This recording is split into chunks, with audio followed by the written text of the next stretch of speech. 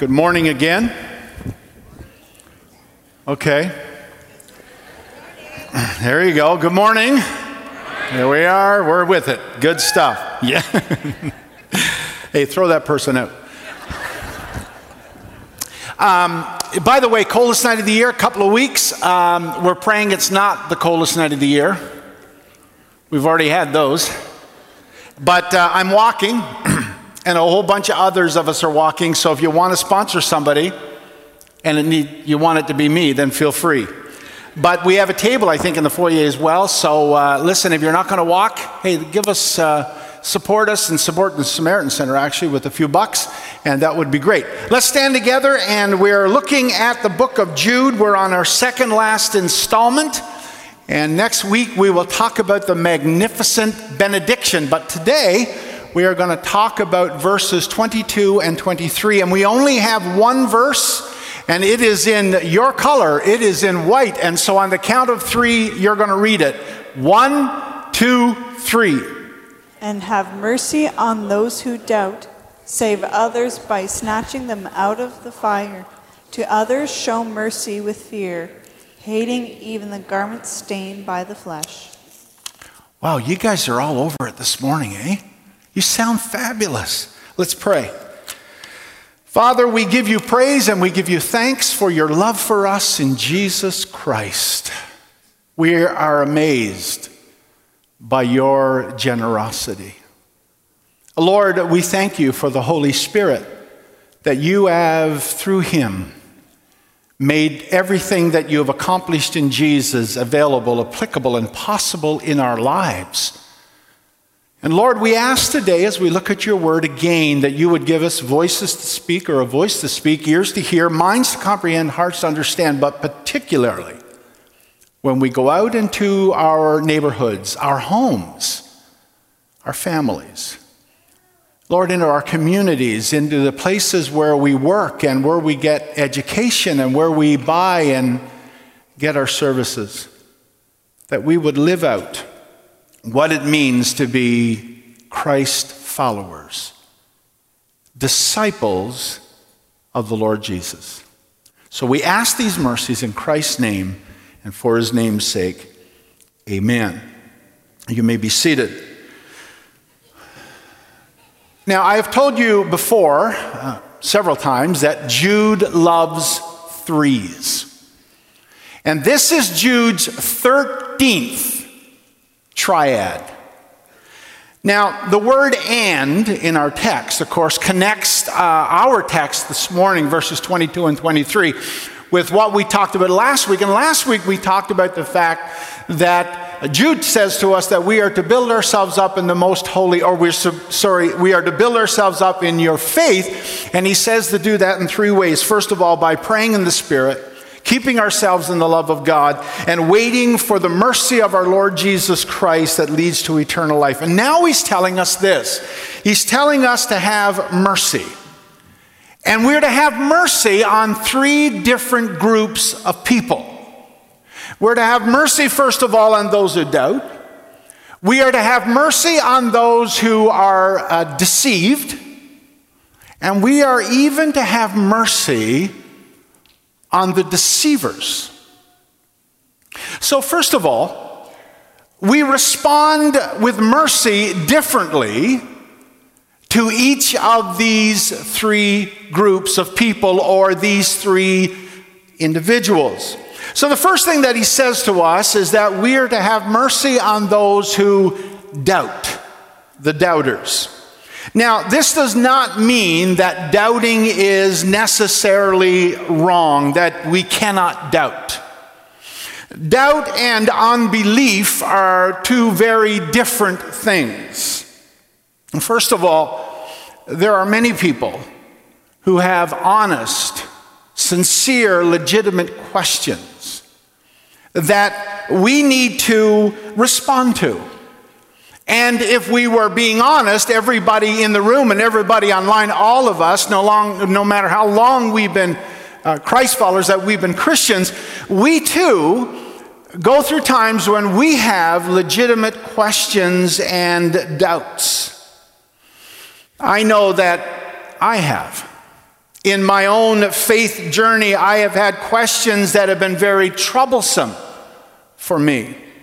Even in my journey as a pastor, over the years, I have had doubts and I have had questions and I have had concerns that have actually put me into the category of those who are doubters.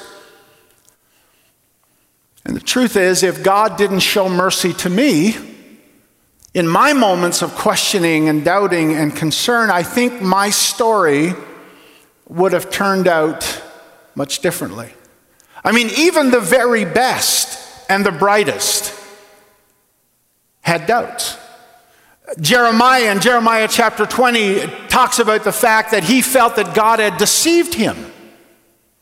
You should read it.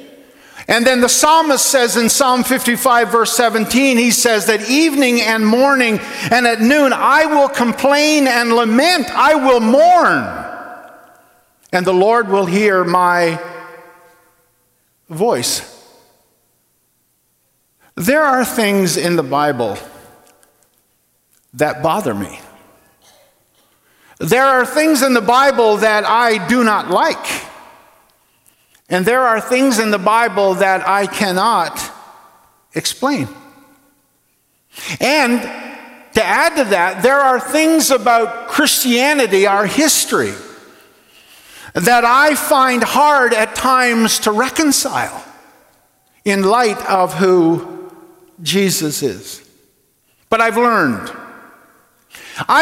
that God is not and does not take it as an affront when I have questions and I have doubts. In other words, he is not offended when I have legitimate questions and I have legitimate concerns, because there's this. Not everything in the journey of life makes total sense or is understandable or reconcilable. Life is complex and complicated, and there are things in this life where there are contradictions. But there's also this. Not everything in the journey of faith makes sense. And not everything is explainable and reconcilable. There are not always easy answers. And if we are being honest, we have to admit that this is a reality, and we may not be comfortable with it or we may not be happy with it, but that is the reality. I have learned that God does not give us enough detail and information to satisfy our curiosity. But he does give us enough to satisfy our faith. Trying to explain the world is difficult. And the temptation to provide simpler reasoning, to give easy and pat and trite answers is always there, but it's not always appropriate. It's hardly ever appropriate. And so when people, when you raise questions of doubt, more often than not, we are seeking and they are seeking honest answers to honest questions. And so Jude tells us that we are to have mercy on them. We all know what the word mercy means. Mercy means compassion. It means tenderness. It means giving people what they do not understand. It means pity. Having pity. The New English Bible translation says, there are some doubting souls who need your pity. People need mercy. People need tenderness. People need compassion. People need pity. I need it. You need it. I am reminded of and live these days with 8 words that Jesus said in Luke's Gospel, chapter 6, verses 36 to 38. And if you were here on the first Sunday of this new year, I talked about these 8 words. And these 8 words are simply this: be merciful, even as your Father is merciful. Judge not, and you will not be judged. Condemn not, and you will not be condemned. Forgive, and you will be forgiven. Give, and it will be given to you. And then it goes on. So that brings us then to the second level, or the second group of individuals or people who stray, who are further down the road than the doubters. They are one step beyond those who doubt. These are the deceived. The deceived. Now, regarding the deceived, Luke says in verse 22, he says, save others by snatching them out of the fire. The deceived are those who have been duped. So on the one hand, we have looked at those who are doubters. These people have not taken the bait of the false teachers and false teachings, but they are confused. But the deceived, on the other hand, they have taken the bait, and they have swallowed it hook, line, and sinker. And Jude says to us that we have an obligation to show mercy to those who doubt, but the deceived, who are further along, who have bought into the falseness of what's been taught and who have been duped, how are we to deal with them? And Luke says, save others by snatching them from the fire. We are to do that urgently and directly. Save others, he says. Now, of course, when he says saved, we need to qualify this a little bit, and we're not talking about the fact of salvation here. The truth is that none of us can save anybody. Only God can save people. John Calvin said, and the language is dated, but he said the word save is transferred to men, not that they are authors, but the ministers of salvation. Calvin, although his language is dated, he always seems to make his point. So saving here is the idea of rescuing. It's the idea here of preventing or stopping or helping them to avoid something or to protect them, to shield them. We are told first to have mercy on those who doubt, that we're supposed to do that gently, and we're supposed to do that compassionately, and we're supposed to do that tenderly. But here we are encouraged with those who are deceived to be more assertive, to be determined, to be forward, to be much more direct. And Jude says, snatching them out of the fire. We all know what that looks like, right? We all know what it means to seize something out of the fire. And then there's this, those who play with fire. When we were kids, just boys, my cousin and I, we had a campfire. And my cousin, not me, my cousin, thought it would be a good idea to see what unopened cans of pop would do when you put them in the fire. Oh boy.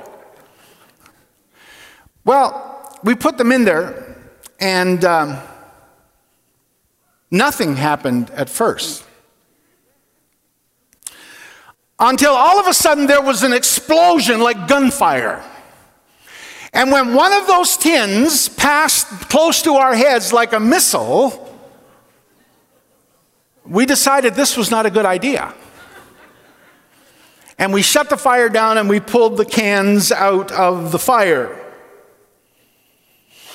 Now the question is here, what kind of fire is Jude talking about? Now, if you remember, a few weeks ago, we talked about the eternal fire of heaven, where Paul says in 1 Corinthians chapter 3, now if anyone builds on the foundation with gold, silver, precious stones, wood, hay, or straw, each one's works will become manifest, for the day will disclose it, because it will be revealed by fire, and the fire will test what sort of work each person has done. So does that mean that these people who are deceived, they're going to make heaven, but they're only going to make it sort of by the skin of their teeth? Or is Jude talking about eternal hell fire? And it seems that by the context that this is the imagery that he is portraying. He is talking about the place of judgment, hellfire. And those that are on the verge of going over the precipice of falling into this damnation and into this judgment, we are to snatch out of the fire. But back to our point. Some doubters will be persuaded by mercy, by pity, by compassion, by tenderness. But in order for the deceived to be saved, they have to be snatched out of the fire.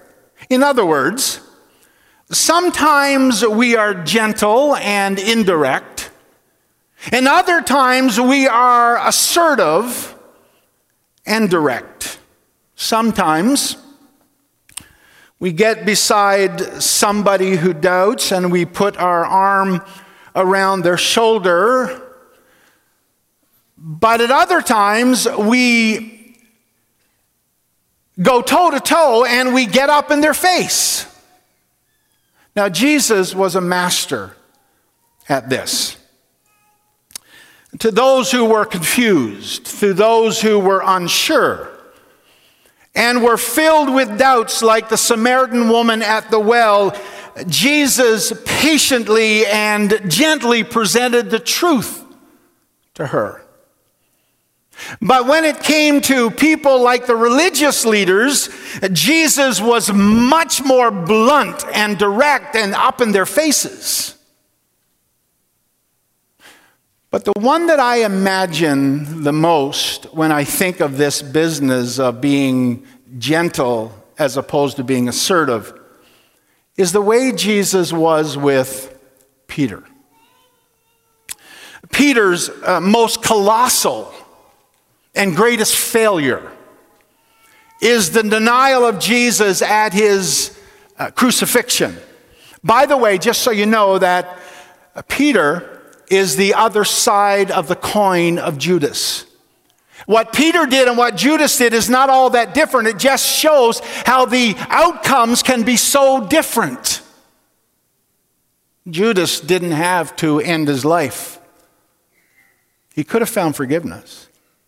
But Peter betrays Jesus, and John tells us that, and I love the way that John does it. In John 21, he says, and when they had finished breakfast. Don't you love breakfast? You know what I love? I love eating breakfast out.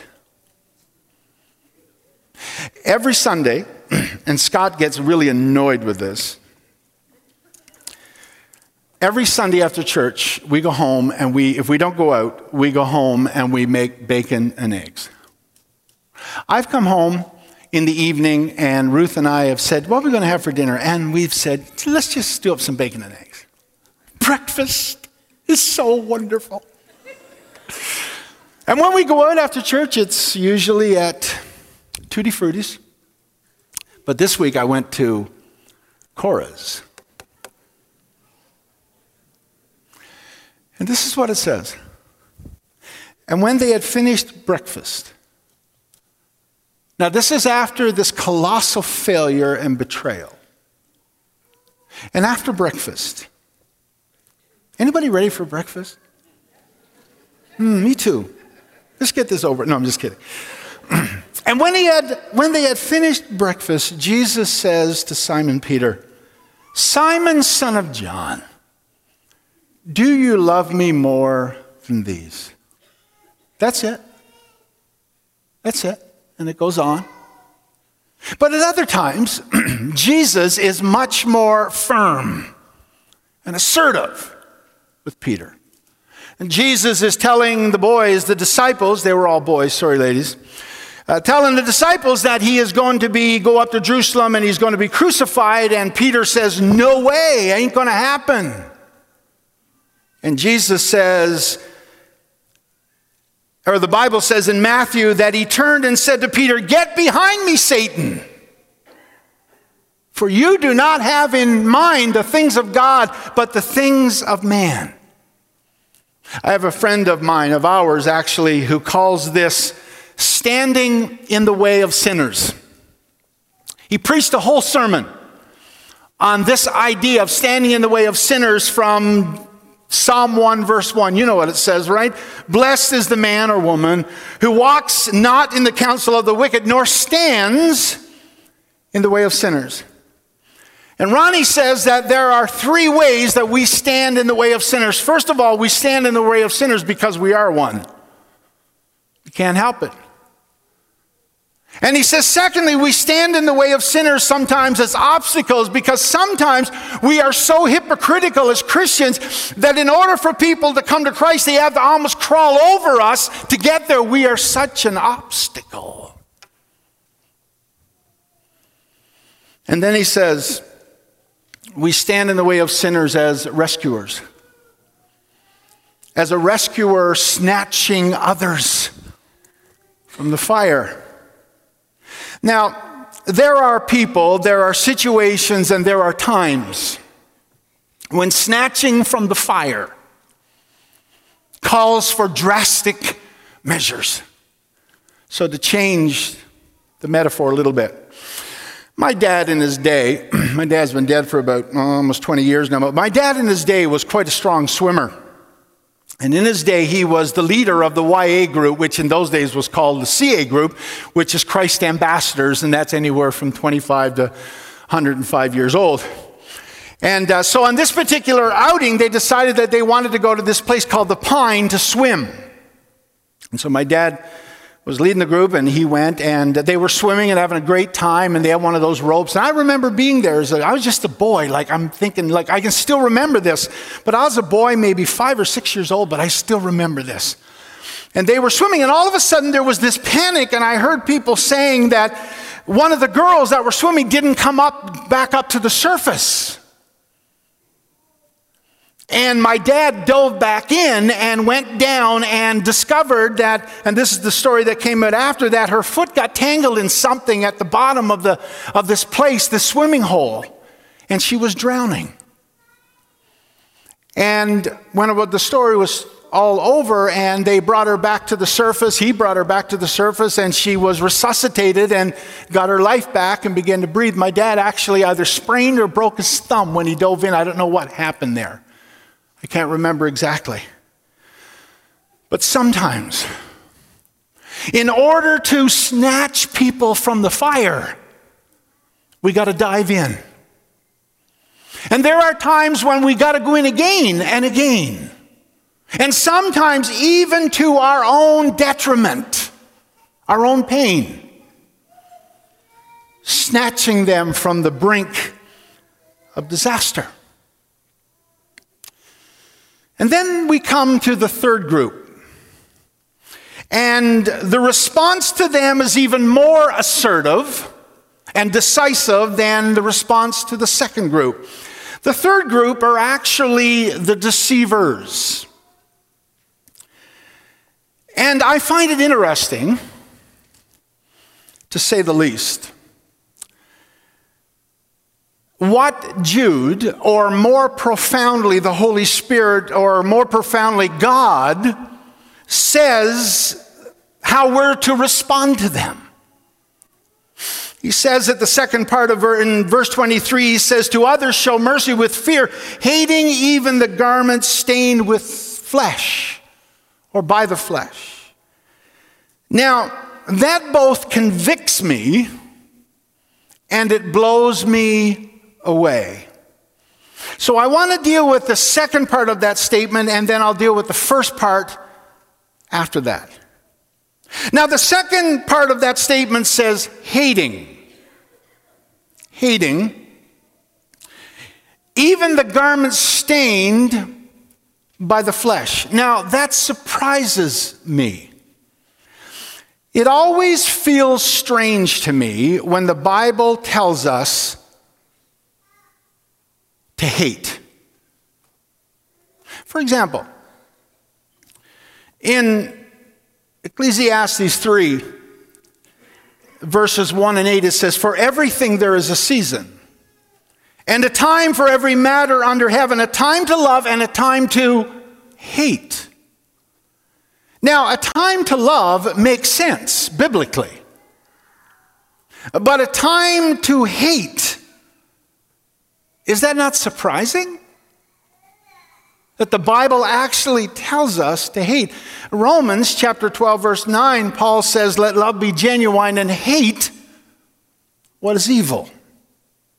But hating gets our attention. It gets our attention. Hate. Now, I want you to put your seatbelt on, because I got to tell you something. You ready? You got your seatbelt on? Now, Jude. Jude is being graphic here. Matter of fact, Jude is actually using coarse language in this text. Now, I want to be as delicate as I can be with this. My wife is on the edge of her seat, worrying now. It's okay, Ruthie. Garments here refers to the clothing that people of that day wore under their tunics. It was their underwear. To be stained or polluted means to be stained by bodily function. Now that stinks, doesn't it? Now, I don't think I need to explain this. I think we all understand what this means, and I think we all understand how disgusting it is. One translation says polluted by the flesh.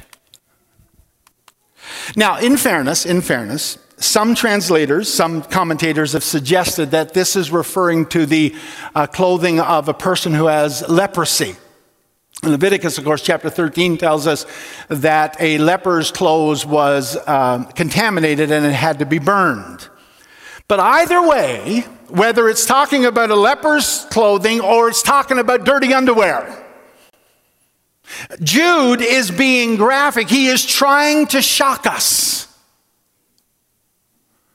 Jude wants us, as his readers and the recipients of this letter, to feel intense aversion. He wants us to feel disgust, even to the point of hatred.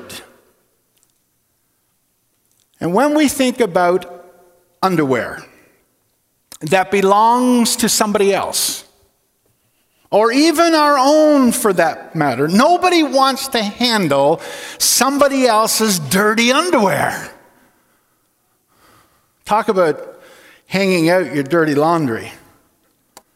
Now, this is where I want you to put your seatbelt on. Now, God says something similar through the prophet Isaiah. He says to the prophet Isaiah that we have all become like one who is unclean. And all our righteous deeds are like a polluted garment. David Curry, for those of you who don't know, was a former pastor here, a very good preacher, and a bit of a crazy guy. And sometimes, never mind. And I remember at Braeside, he was preaching in the morning, I was preaching the evening camp. And I remember David telling this story about going to Sherbrooke, Quebec, and working on his Irene's, his wife's dad's farm. And I think it was a dairy farm. And David made the point, he said that because he was, trying to earn his, acceptance or love from Eileen's family. And he said, You know, he said, I've learned that at a dairy barn, when you start to clean out the stalls, when you muck out the stalls, he says, you cannot clean out cow manure without getting some on you. And that's what God says through Isaiah. He says, you got some on you. I got some on me. We got it from, thanks, Adam and Eve. But we also get it by walking in this world. We get some on us. And Isaiah gives us this picture of before and after. He gives us, first of all, this picture of us before Christ, that we are people with stained garments. Now, when you think of your stained garments, your past, before Jesus got a hold of you, you may hate it. You may be embarrassed by it. You may be ashamed of it, of what you used to be. And I wonder if that isn't that one of the reasons why Jerome called these the garments of shame. But I want you to hold on to that first part, rather that second part, so we get to the first part. In the first part, Jude says, to others, show mercy with fear. Now, the question that comes to my mind is this. Why should we show mercy to people who are deceivers? I think that's a valid question. But there's this. Somebody said that mercy is not always explainable or justifiable. It is in itself the justifier. Now, here is the essence of mercy and compassion.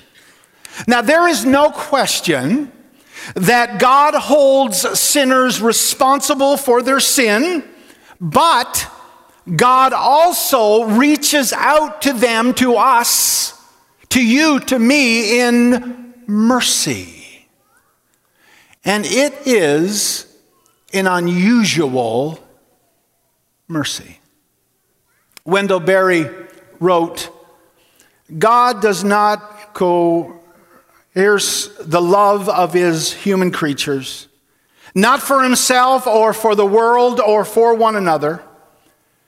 To allow love to exist fully and freely, he must allow it not to exist at all. His love is suffering, it is our freedom, and it is his sorrow. That God would love a world that would break his heart is unusual mercy. That God's love contains unconditional mercy and pity and compassion to such an extent that it led to crucifixion. And Jude wants us. Jude wants you and me. Those of us who have experienced God's mercy, he wants us to show God's mercy to other people. And does it not follow? We, you, me, who have experienced and understand the wonders of God's mercy, that we would seek to be living demonstrators of that mercy to others. But sadly, we find that there is an irrational streak of inconsistency in us. Because how we deal with other people's sin is different than how we deal with our sin. When we look at other people's sin, we usually think, it's because of depravity and because of a flaw of character in them. But when it comes to us and our sin, it's usually a mistake, or it is a lapse in judgment. And then there's this. I was reading just the other day, a couple of weeks ago, out of Matthew's gospel, and a text that stood out to me and always seems to stand out to me is Matthew chapter 24. And Jesus is talking about what it will be like in the days when he's coming as compared to the days in Noah's time. And he says these words. He says, and I'm picking it up at verse 40, he says, "Then 2 men will be in the field, and one will be taken and one left.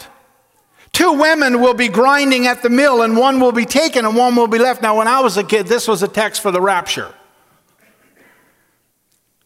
But in another context, maybe mercy says that our hearts are with the one who is left.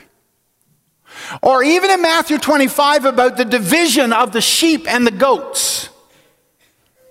Mercy does not consent to giving up on the goats. And most of us, if not all of us in this room and online, we have our list of goats. People who seem hopeless to us, that we really don't know what to do with. But Phil Ryken said these words: "One way to test your grasp of God's mercy is to ask how we treat other sinners." Got that? Other sinners. How do you respond when you encounter a homeless person or a gay prostitute or a drug addict or a drunk or whatever coworker or family member or even church member is most difficult for you to deal with? Usually our response is to get angry and wonder why these people can't get their act together.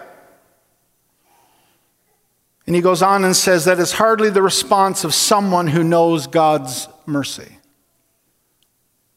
who knows that the bondage of sin can only be broken through the mercy of the cross.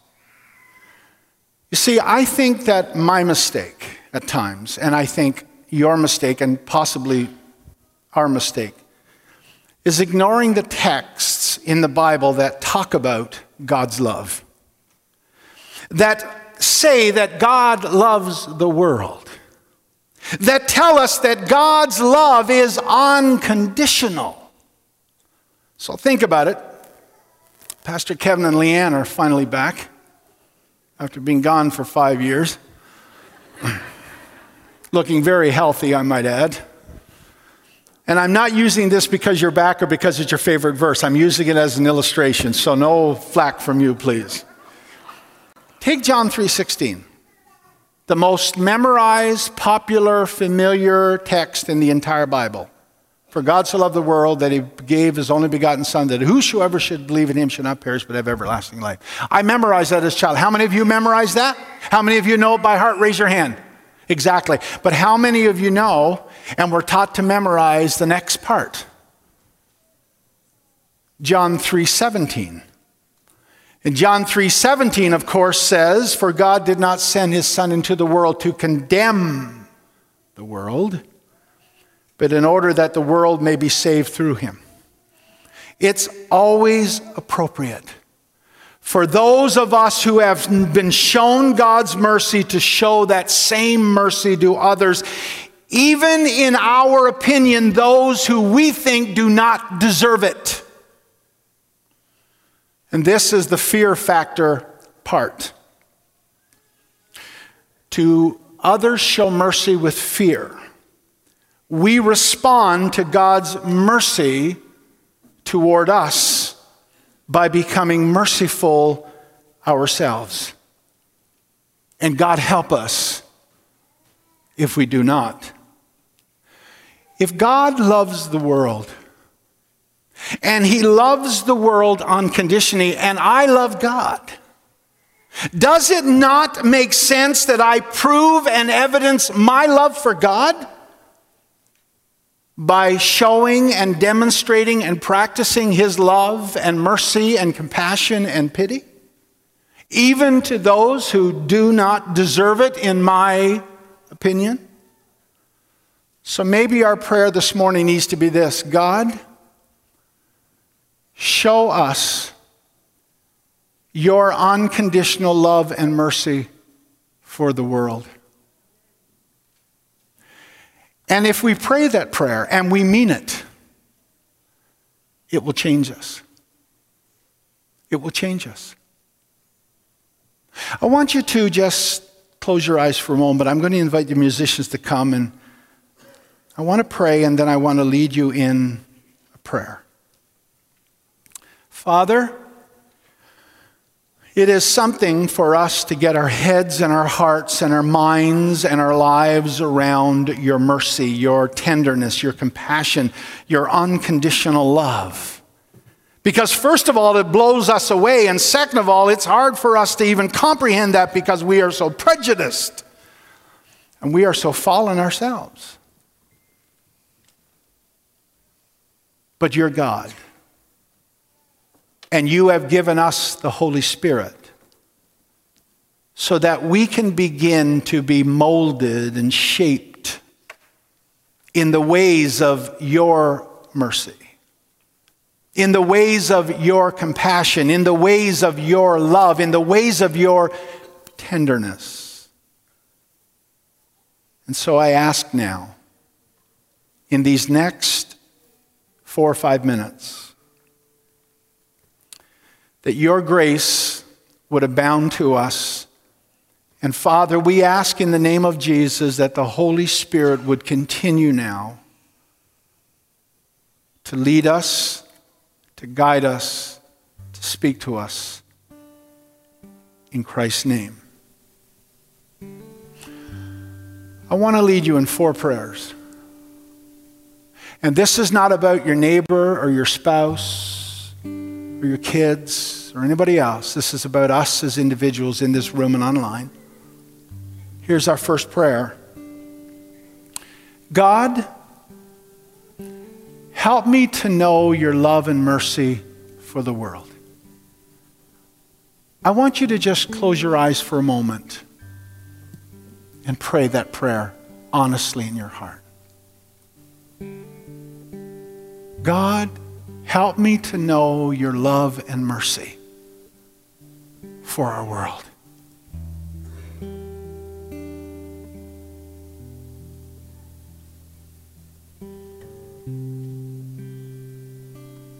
Father, let it change us. Let it transform our hearts and our spirits.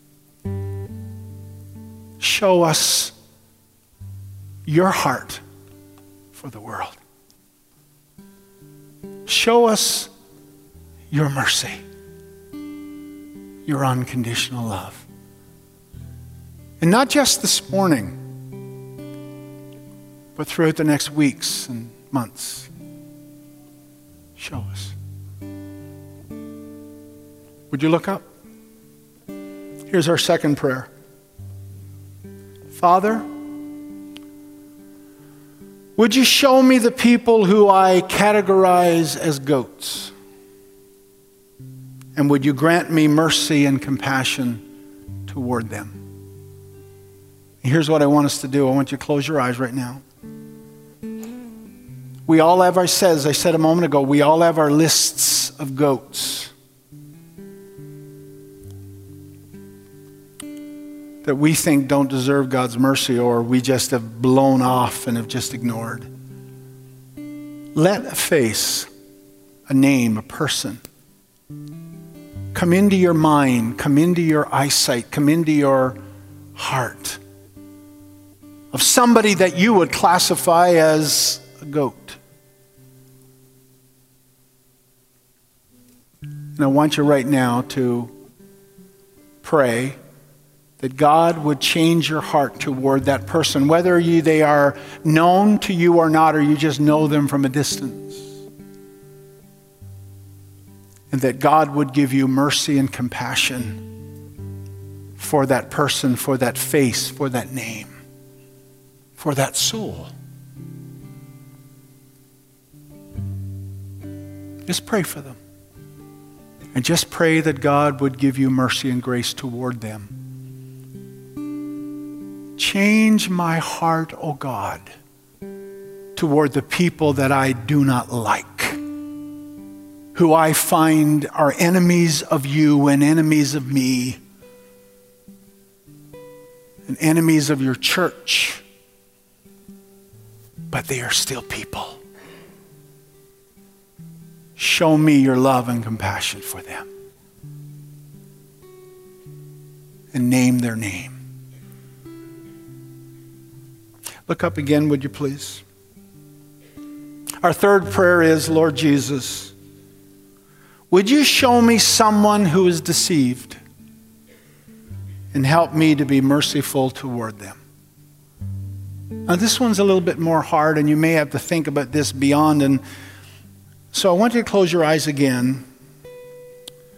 And I want you to ask God that if you don't know of anybody that at this moment who is deceived, who's been led astray, then that he would make it possible for you to interact or meet, or your journey intersect with their journey.